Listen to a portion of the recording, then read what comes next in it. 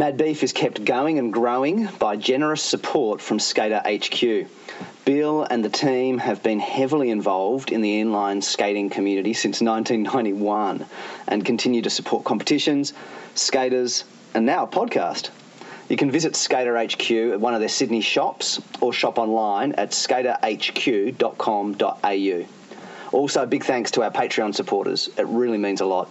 If you want to become a patron of the podcast, find us on Patreon and pledge a monthly contribution. Even just $2 a month would be a huge encouragement.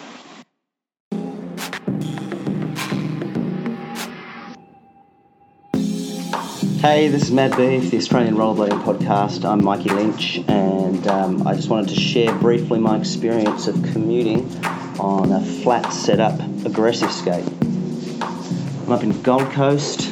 It could be sunny, blue skies, beach, lots of skating. It's a work trip, so not necessarily beach and skating, even if it was, but man, I left Hobart 30 degrees, blue skies, stayed in Hobart 30 degrees and blue skies, and here, until today, it's been mid to low 20s and rain and grey skies.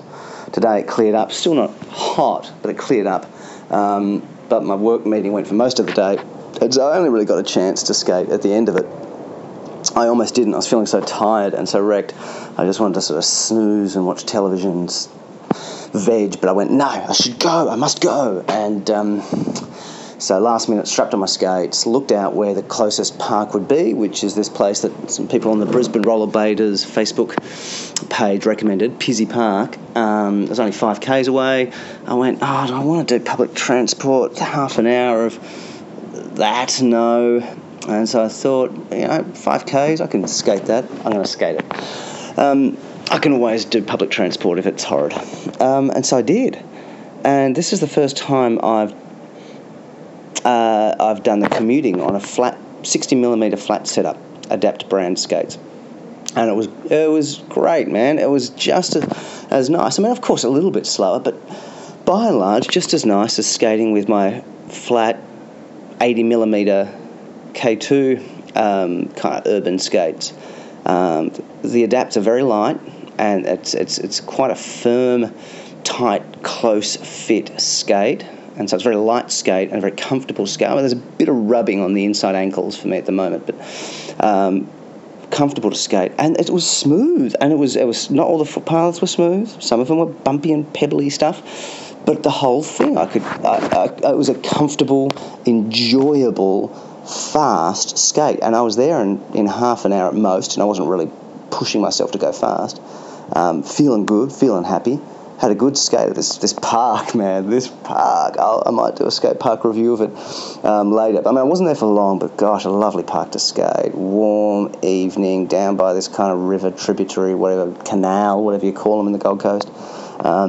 Old school bowl, beautifully graffitied. Lots of different interesting obstacles, lots of different bowls, grind bars, grind boxes, all sorts of different levels of difficulty, some quite steep, long handrail just near the old vert bowl.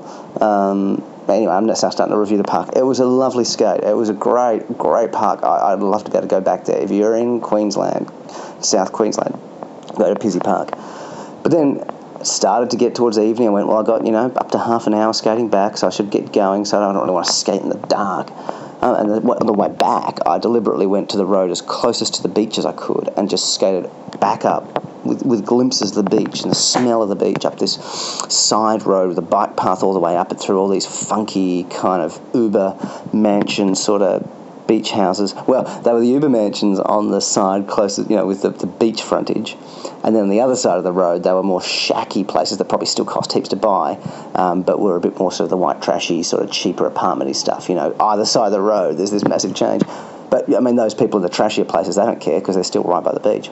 Skating there, looking ahead, seeing where I was heading to, looking to my right, looking out over the water, through glimpses along the way, and again, a really comfortable skate. And so skating 10 k's there and back, plus a session, again, as I say, apart from a bit of ankle rub, it was good. So riding flat, I held off on riding flat when I came back into skating for quite a while, because I guess this is maybe a typical thing for the OG, that you come back and you remember what you remember from when you stopped skating, and so you kind of want to recreate that a bit. I mean, some people go on a really big kind of nostalgia hit and try and recreate and capture the old Roaches skates, and get the Impalas and the Majestics and the, all this kind of thing, and try and connect with that. I didn't go that far. I was happy to get newer skates, but I guess I read, Arlo Eisenberg's Why Anti-Rocker is the Way to Go back in, Daily Bread 1 or 2 or 3. He did a little article, and I believe that must be right. That was what seemed to be part of the differentiator of the skaters who skated back in the late 90s, who really got what it took to be an aggressive skater. And so I just went, well, that's what I want to do. And enough people, enough skates were still skating anti-rocker that I thought, well, that's still the go. And so when I heard people advocate riding flat, I was slow to be won over to giving it a go. What really began to get me being won over was wanting to have the best possible go, to be the best I could skating on vert ramps. And the wisdom was, that's going to be a lot easier for me skating flat. And I even resisted that because I was stubbornly going, well, maybe I could still be the one who learns to do, Takeshi Yasutoko skates anti-rocker sort of thing. But eventually I went, well, I'm not him, and I'm not progressing as much as I'd like. So I started already moving that way. And then as soon as I moved that way, the sensation and the experience and the pleasure of skating with eight wheels down while doing aggressive skating immediately became apparent. And then getting these adapt skates with the Symmetrics frames designed to skate flat and still be able to grind comfortably almost all the time. It's a pleasure. And just one of these extra little pleasures of it is that not only do you get this joy of skating and a more ability to pivot and skate, even while you're skating in a park or skating street.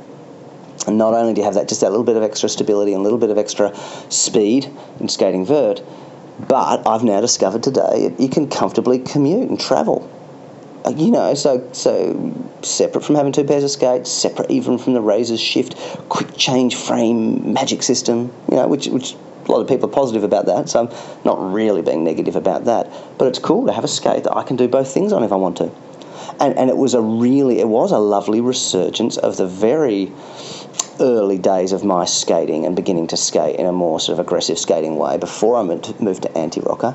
That's what I'd do. I'd go on my 72mm Cosmo wheels and Fat Boys, and I'd get off the tram, and if there wasn't a tram coming for a long time down Malvern Road to the Pran ramp and skate bowly thing, I would just hoon down the hill and just skate the way there, feeling like dead air. Well, hang on, sorry, that's my wife just texting asking if it's bins night tonight, and it is bins night tonight, and I forgot to tell her it's bins night tonight, so lucky she remembered. Points to her.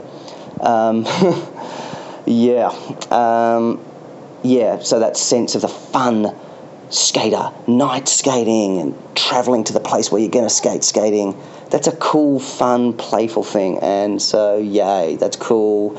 Hooray for riding flat setups for aggressive skates.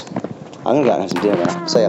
Mad Beef Rollerblading Podcast is produced by Mikey Lynch. Theme music by Edifice Architect. You can subscribe to us on SoundCloud, iTunes and Stitcher, and get in touch with us on our Facebook page. Mad Beef is supported by Skater HQ. You can find them online at skaterhq.com.au. We're also supported by our growing number of Patreon patrons. To support the podcast, find us on Patreon. Even just $2 a month, every little bit helps.